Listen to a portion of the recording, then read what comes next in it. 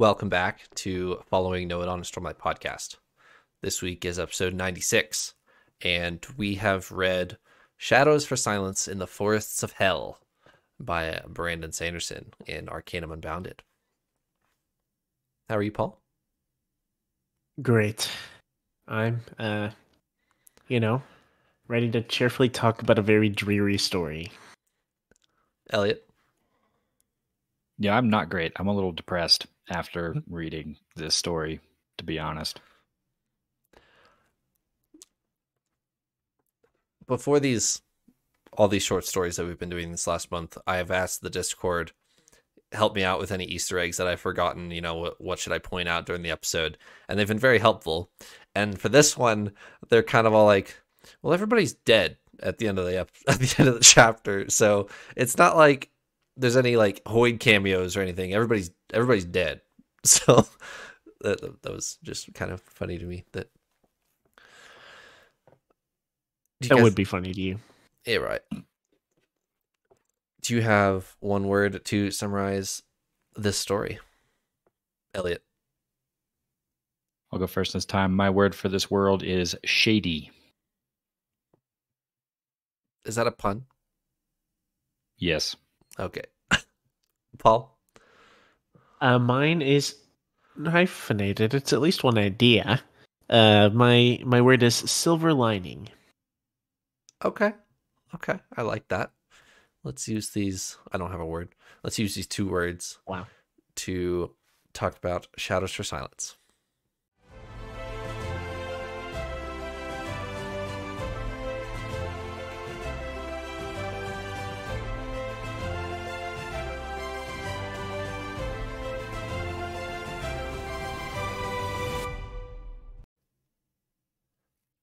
All right, I will lead off, but first of all, who is on our mug, or what is on our mug? Paul? Once again, I am going to say a big thank you to everyone who watches. We don't have a new what's our names again? Ardent Surgeon. We don't have a new surgeon or hire right now, but I tried to find a lighthearted cup to off-put our dark storyline here. So I have a Dunder Mifflin cup, which is the paper company in the office, which I think is a very funny show. And so I grabbed this cup for this week, and ready to laugh through the pain. Thanks for supporting us on Patreon and in our Discord and everything like that. I've really enjoy interacting with you guys. So thanks for continually watching and supporting us and listening to us.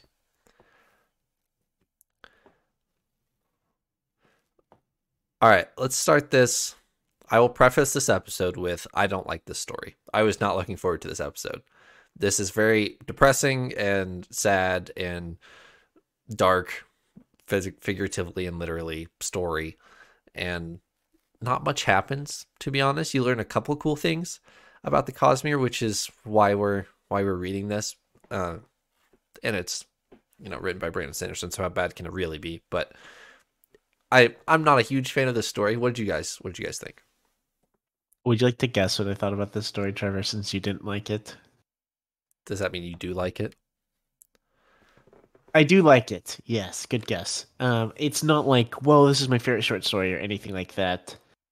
But I thought it was fascinating. I think storyline, I think I was more captivated than our previous one, at least story-wise. That since you don't like it as much, it makes me think that I may have less groundbreaking revelations of how it connects to other things we've seen. But I think the story was exciting. Okay. I think the story was exciting. I enjoyed it. Should I also talk about my word? While I'm at it? Yeah. Silver lining is the word. I initially was going to just choose metals because I was trying to come up with a good word, and that's what I could think of. But we see a little bit of use from metal, mostly silver, which is why I transferred that to silver lining. I don't fully understand how it works, but it's like basically silver keeps you safe from the shades. I'm using very ambiguous terms here. It's a source of magic here, and Also, silver lining being, although this was a dark set storyline, there's still some good in these characters we see, and I always like being able to see that in the midst of chaos. Elliot, your word and what you really thought. My word means probably exactly what you can you can guess it means. I was fascinated by the shades or the ghost, creatures in this world and kind of how they work, which got some questions for you guys about that actually. Yep. But then also just it seemed like everybody in this story was just a little shady. It was like constantly backstabbing you and going after you, and you just couldn't trust anybody. So this whole story was pretty shady. Do you guys have any takeaways from the story itself, like self-contained in the short story where Silence takes her granddaughter, daughter out to bounty hunt? There's her and her daughter are secretly that famous bounty hunter that nobody knows the identity of. It's actually Silence, and they go out, take this bounty, but the people from the fort steal the bounty and they have to steal it back, and that's the gist of the story here. And then we get to learn about shades and blood and silver and all that cool stuff. You mentioned leading into this that there's maybe fewer Easter eggs or cameos specifically because everybody's dead at the end of the story.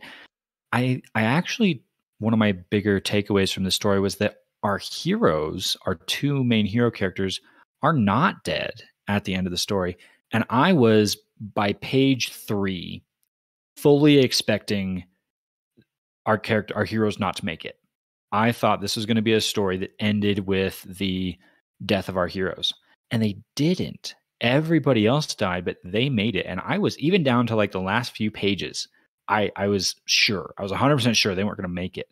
And so I think my takeaway from this almost is, and I'm thinking about the other Sanderson novels we've read up to this point, Sanderson does not kill his heroes lightly, ever. Yeah. We've talked about this before in the Stormlight books of even when you expect to lose a hero, you often don't. And, we can count, we've read a lot of stories so far, and we can count on, maybe one hand, even a couple of fingers, the major heroes we've lost. It's very few. And so I'm starting to now think about this as, maybe Sanderson's style or approach, that he doesn't kill his heroes like other authors might. You might often go into a story expecting there to be, big moments where a hero dies, and we don't get a lot of those, which actually puts more weight on those moments where they do. I'm thinking the one recently we went through was Elhokar, losing him. That was a big loss that we don't go through very much in these stories, which is interesting. I'm not going to go down this rabbit trail too much, but I want to briefly respond. And I agree fully that it doesn't feel like Brandon Sanderson is going to kill like a main protagonist. And even with Elhokar, it was a big deal because he's been around for a while, but we really didn't care about Elhokar for a long time. He's still not even like a A-tier hero, right? He's still not, our frontline hero even.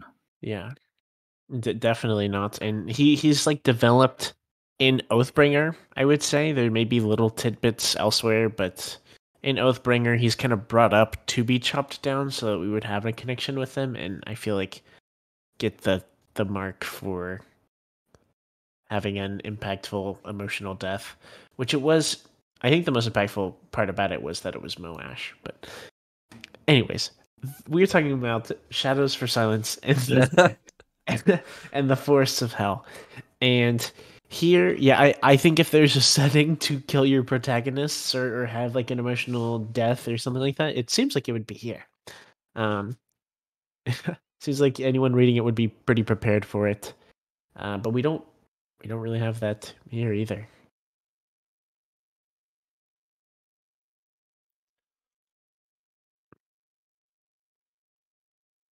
So this to me felt like a lot of like family drama slash drama, maybe if you want to get that far.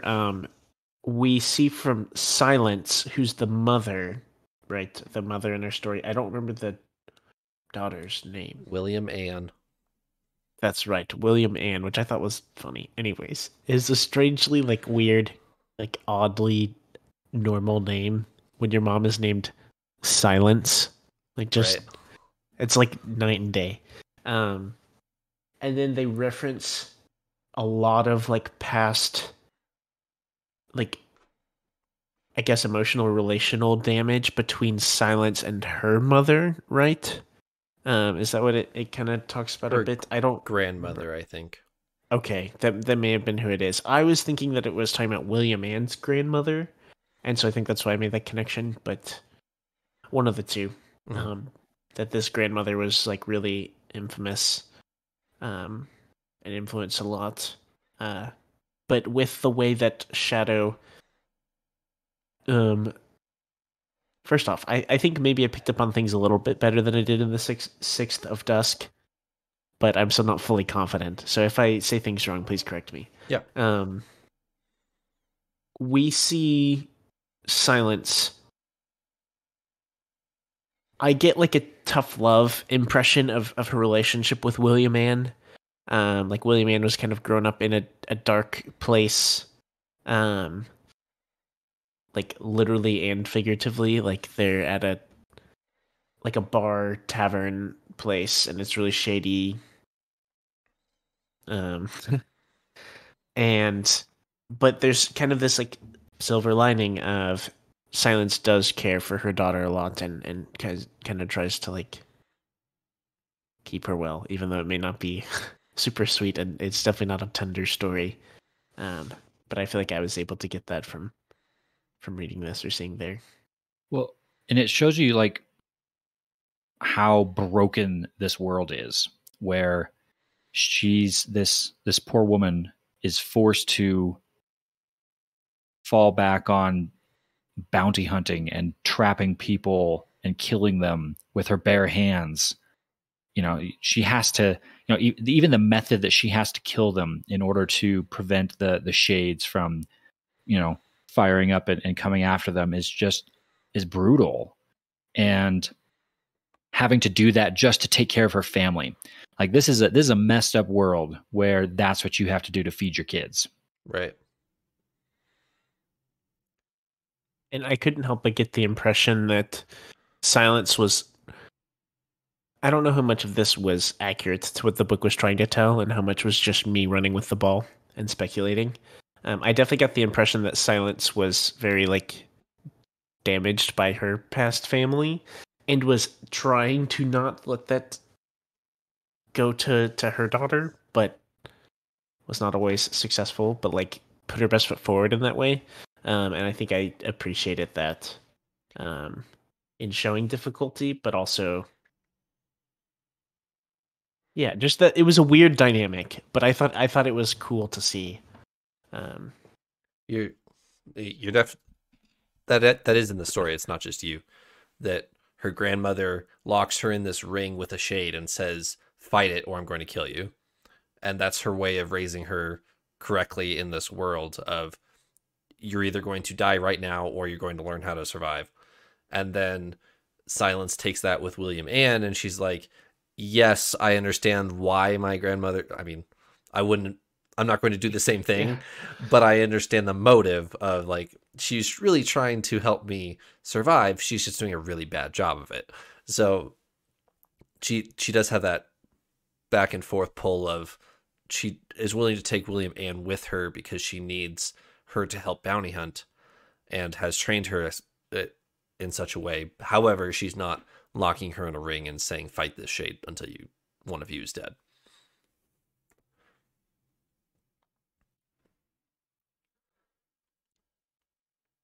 I have a plenty to say about the Cosmere as a whole related to this story, but did you guys have anything else like for the narrative, the plot specifically to talk about? I have one question about the narrative. Can you clarify if you remember much about how like silver works or kind of how the like magic system kind of works? That's really my only question that I don't feel I fully grasped. So in the story, I'll talk about this more here in a second, Okay. but silver works against shades to drastic effect, is what you're supposed to get out of that. Okay. Is it just like I feel like in my head it was like having what is it? Like garlic against a vampire where it just like repels them. They're scared like they don't want anything to do with you because you have silver. Um It heals their damage that they do to you, and it does physical damage to the shade. okay. Both. Nice. The only other thoughts I had on this world kind of as a whole before we dive into maybe some of the specific questions that I have was reading this book. I actually was reminded of all of the things in the world, RuneScape, which Old if school you're not RuneScape? familiar, yes, old school RuneScape, back when old school RuneScape was RuneScape, and 12-year-old me took my newbie character and wandered into a part of RuneScape that's infested with shades. And if you don't have your little silver sickle and your protection from those shades, they like devour you pretty quick and you die. And yeah, that happened to me like more than once in RuneScape. And I kind of related with the characters in this story a little bit. That's really funny. Maybe Brandon Sanderson played the same section yeah. of RuneScape and got inspired. Yeah. Could be. So apologies if you never played RuneScape and you have no idea what I'm talking about. But if you have played RuneScape, you know what I'm talking about. And 12-year-old me was traumatized. So I want to ask, Yep. back into this story, the shades. I'm a little interested and confused a little bit about some of the mechanics behind how these shades work. So when people die, they can become a shade, which I think we learned from the tidbit in the beginning, like kind of introing this system, that we know that some sort of has to do with like Shadesmar and the cognitive realm somehow, or like bits of investiture kind of powering that, similar in a way perhaps to kind of our Spren, where they're in the physical realm, but they're kind of not at the same time. That doesn't quite answer all my questions here, because they seem to sort of physically interact with beings, but then they also very violently react with the physical beings. They can shrivel them up and completely destroy them. That seems rather different than we've seen like Spren behave on Roshar. But we talked about silver before and how important that was, but kind of the rules that govern these shades seemed a little fuzzy to me. So let me preface this answer with, what do you guys know of cognitive shadows? That term, cognitive shadow, right now. After our Cosmere 101 episode, if you remember, any examples of cognitive shadows that you have? It rings a distant bell, but I can't remember. So, are fused in the Stormlight Archive are cognitive shadows. When you kill a fused, it destroys the body, and then it banishes the soul back to Damnation or Braze. We don't really know the mechanics exactly of how that happens, but that's what happens. You kill the body of the singer that they had taken over and hosted, and then the soul is banished back to Braze, and then they come back with the next Everstorm. Heralds are also cognitive shadows. They've died multiple times and go to Braze and come back.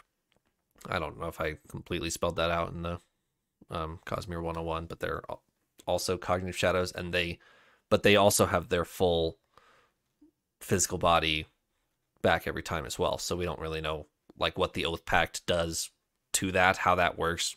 We don't know. If you have enough investiture when you die in the Cosmere, you can, I'll say that, you can become a cognitive shadow. Not always, and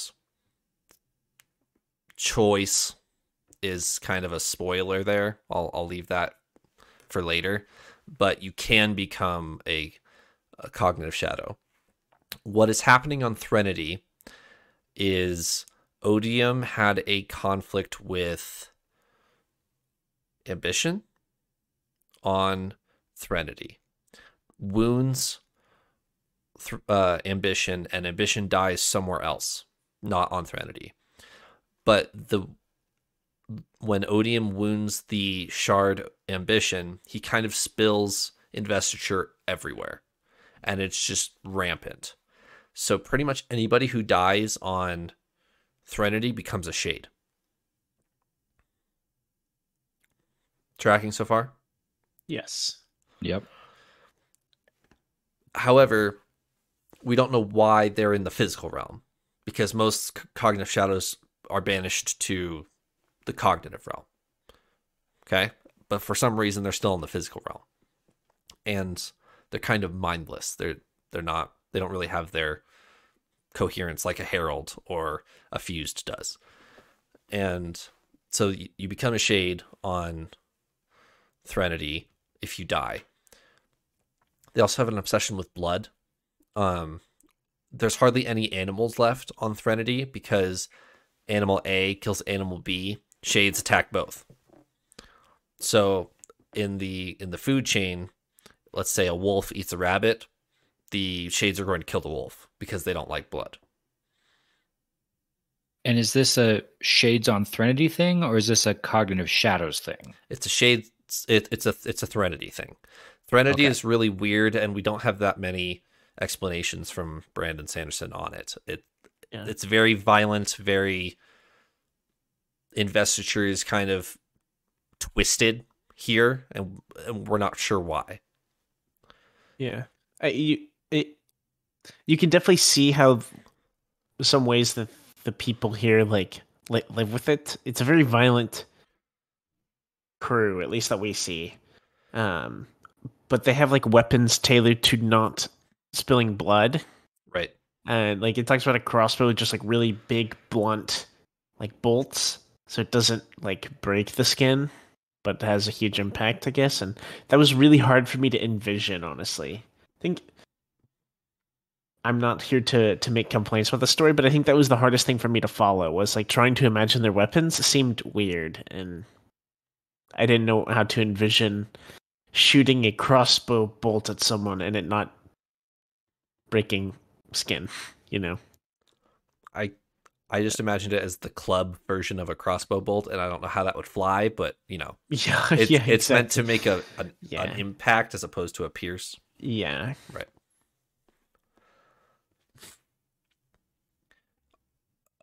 Silver. Let's talk about Silver. Across the Cosmere, you've had two metals that have caught your interest as we've been going, and they are Silver and aluminum. Yes, aluminum. Okay. Try to censor yourself here, Paul, if you can. But obviously we will learn more about metals in Mistborn if you haven't picked that up yet, Elliot. But here's the tricky thing with silver and aluminum. Silver and aluminum both have cognitive resistant and investiture resistant and investiture inducing powers universally. One can affect... They both have multiple powers, but kind of universally they can twist investiture just naturally. There's no investiture required to harness it. They just naturally react with investiture. Now, a question you might be asking is which one's which one we're seeing.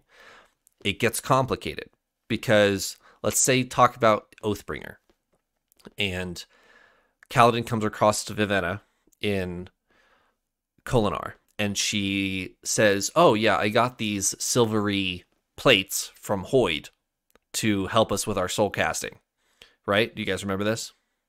Yes. You have to take that with a grain of salt because aluminum and silver look very similar. So just because she says they look silvery doesn't necessarily mean it's silver. It could be aluminum. You have to be careful on who is saying what on different metals, because if they don't know the difference between silver and aluminum, they're going to describe them very similarly. And as a reader, you have to like carefully reread and figure out which one you're dealing with at a certain time. But Silence does know the difference between silver and aluminum, and we are dealing with silver here. Okay. Following. That's pretty much it. Any questions? I'll have a couple of Easter eggs to talk about here in a second, but any questions?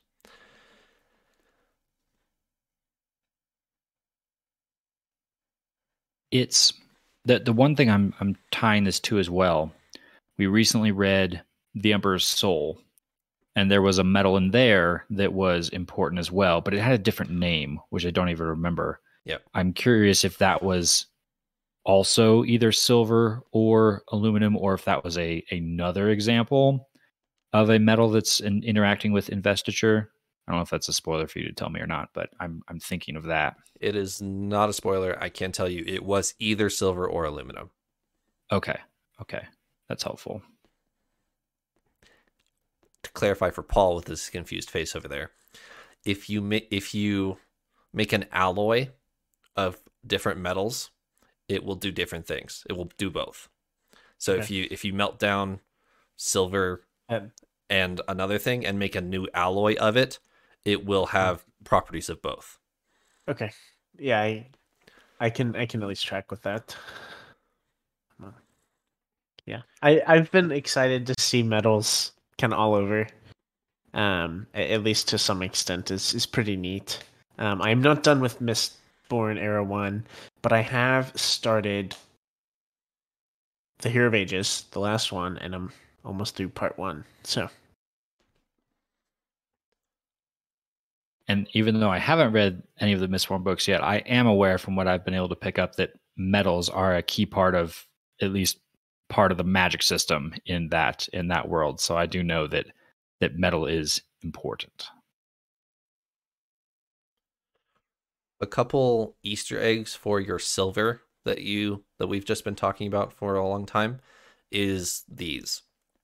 Hoid, when you first meet Hoid in the Stormlight Archive, Kaladin describes, actually it's not when you first, I don't actually remember when it is, but Hoid is carrying a silver sword with a different silvery colored hilt. So either the blade is silver and the hilt is aluminum, or vice versa. Okay. Seems like a useful weapon. Kaladin in the market in Shadesmar, where he sees the painting that Elliot loves freaking out about. so dearly. Yes. Yeah. Right before that, he sees a chain, a silver chain, or what he calls as silver, being guarded by a bunch of Spren. It's one of those throwaway lines where it's like, there's a silver chain that costs $1 billion for no reason. And because it's part of his, like, Stormlight has a really weird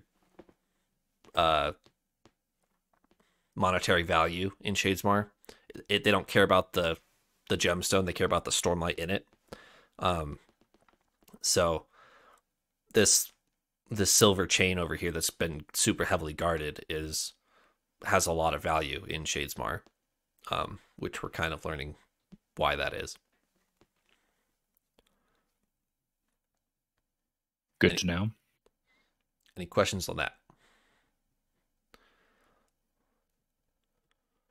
I feel like, trying to tie it back to Stormlight Archive, because that's kind of where we're going to be headed back into next.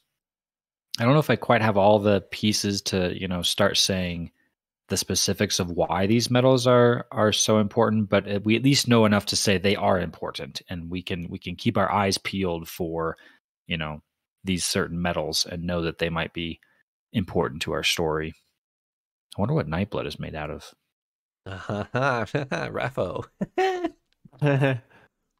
No, that's a great question, and That is a good question. I never thought about that.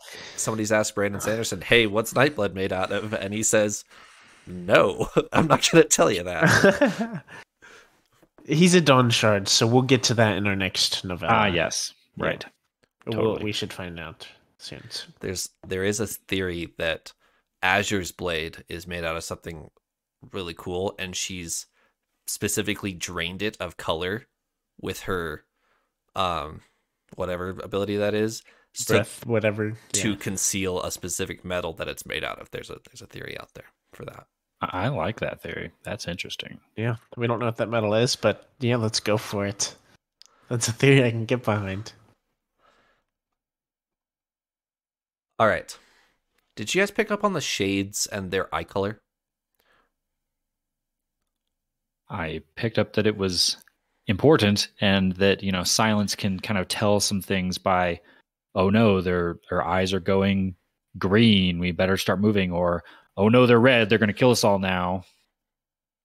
So passively, shade just chilling. It's blue, teal, green-ish. So like somewhere in there. And then as they start getting more angry, it goes to red. It bleeds from like green to yellow to red. What do you guys associate red investiture with? Void light. That's where my head goes. The Everstorm, right? Oh yeah, there we go. Yeah, the like red void spren and red lightning and red eyes and So, I apologize in the comments section if I'm not quoting Brandon Sanderson explicitly correctly here. Red investiture means corrupted. And corrupted doesn't necessarily mean bad. It just means not in the form that it's supposed to be in. Like, not in the form that it was originally created to be.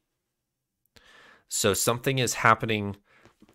What you're supposed to infer from that is the thrill who turns people's eyes red, it's twisting them. Shades, when they see blood, they're getting twisted by this poor intent. And then Odium bringing the Everstorm to Roshar, that's not natural. Like, does that make sense? Or like Renarin's spren that we know has been touched by Shah Anat and is red and corrupted. Right.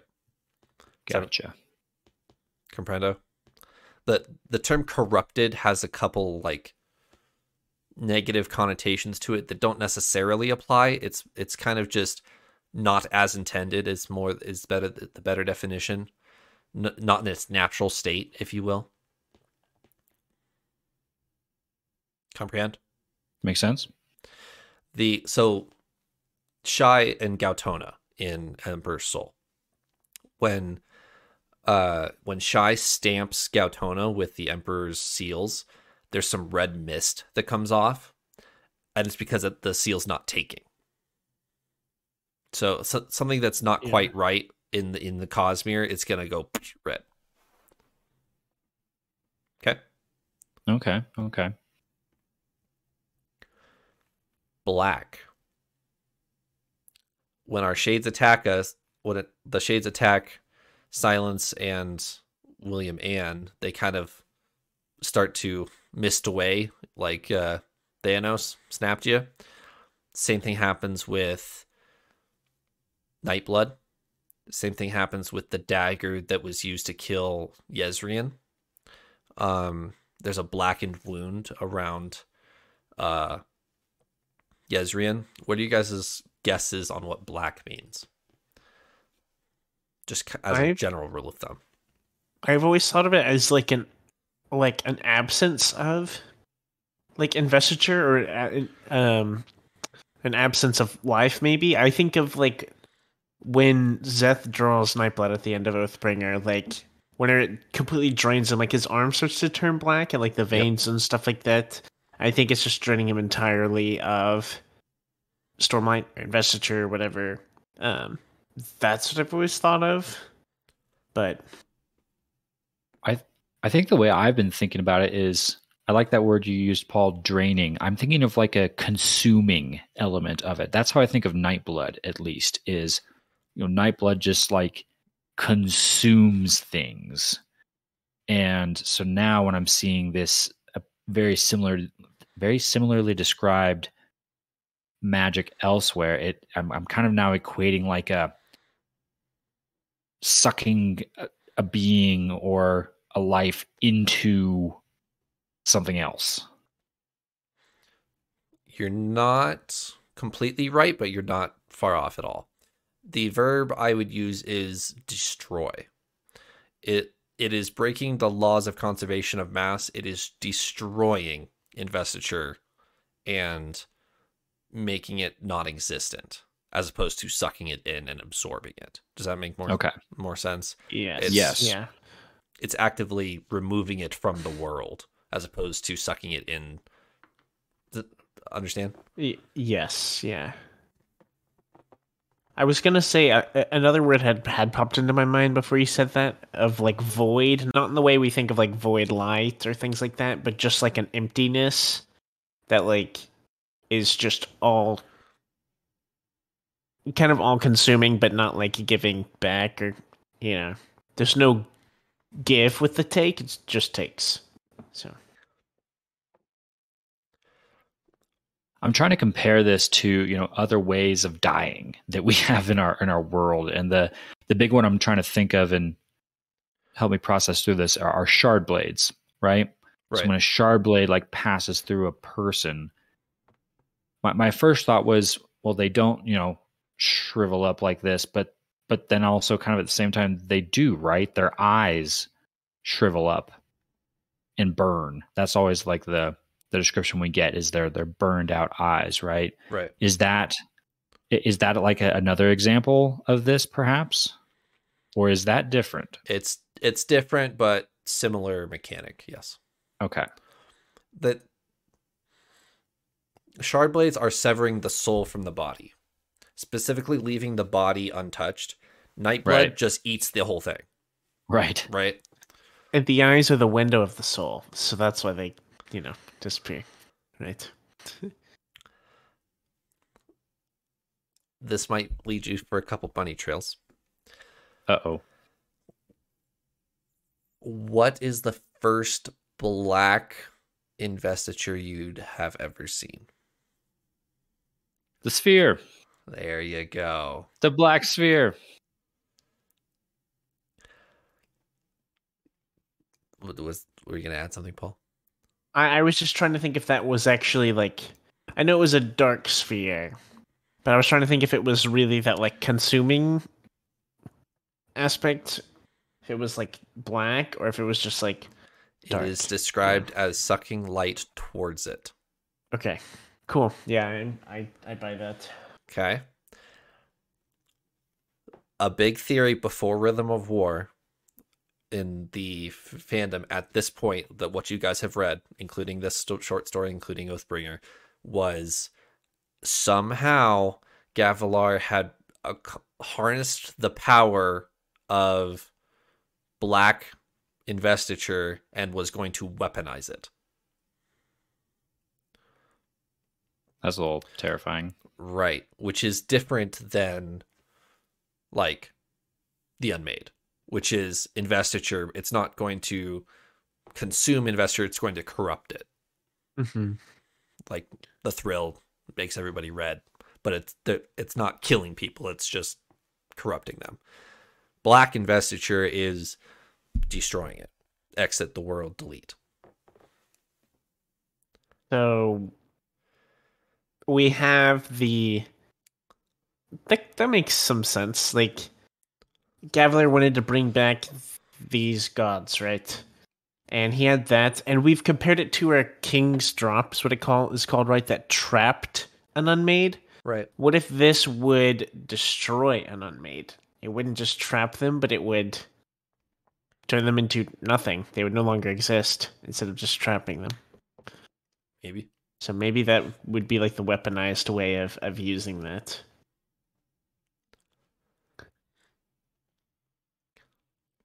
Yeah, go ahead.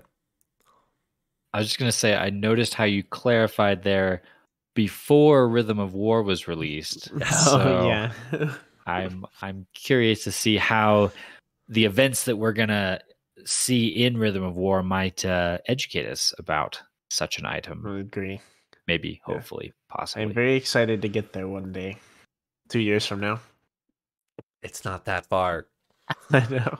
We're doing Dawn Shard next week. We are. All your hypotheses about Dawn Shards and Nightblood being a Dawn Shard and the King's Drop being a Dawn Shard will either be confirmed or not confirmed, I guess, is the other option there. Yeah, it could be denied, but but that's not guaranteed that it will be confirmed or denied. It may not be touched. So Right. I am excited. I'm excited to head back into Roshar. We're following Lopen and Risen, right? Yes. In this? Lopen, Risen. There is one other point of view character that you have not met yet. Okay. Lopen and For Risen, viewers. you're two of your bottom 10 on your tier list characters. Yes, yeah, they were way down there. Yeah. Yikes. Yeah, so I'm willing to give them a shot. Maybe they'll get more fun. Fun fact, just for our viewers, is I've always listened to the audiobooks for our stories, but there is no audiobook right now for Dawn Shard, at the recording of this at least. It's supposed to come out, quote, very soon.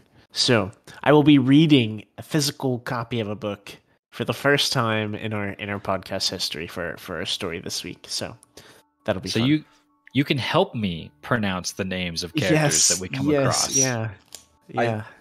I still have Dawn Shard from the Patreon on my shelf. It's still in the shrink wrap, so I get to open up my my shrink wrapped Dawn Shard back there and read along with you. Wow, that'll be fun.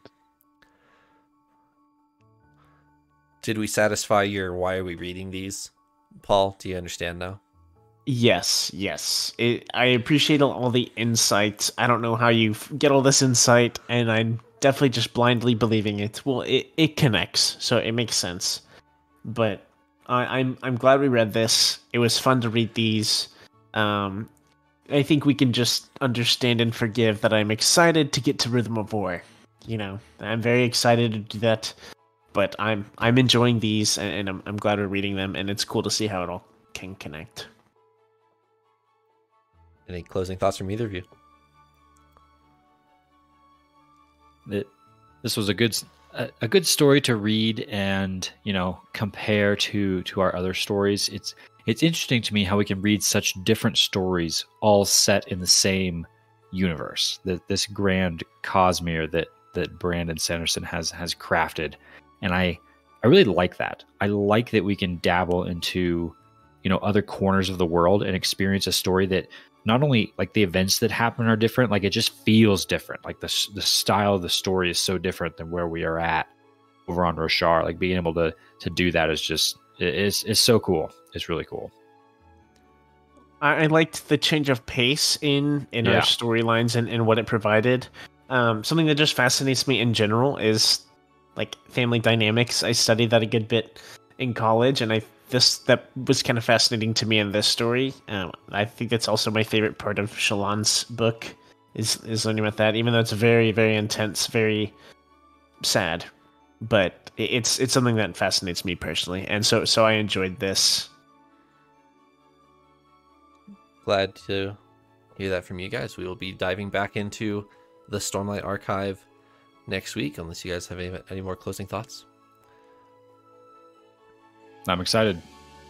Bye-bye. Dawn Shard next week. Let's go.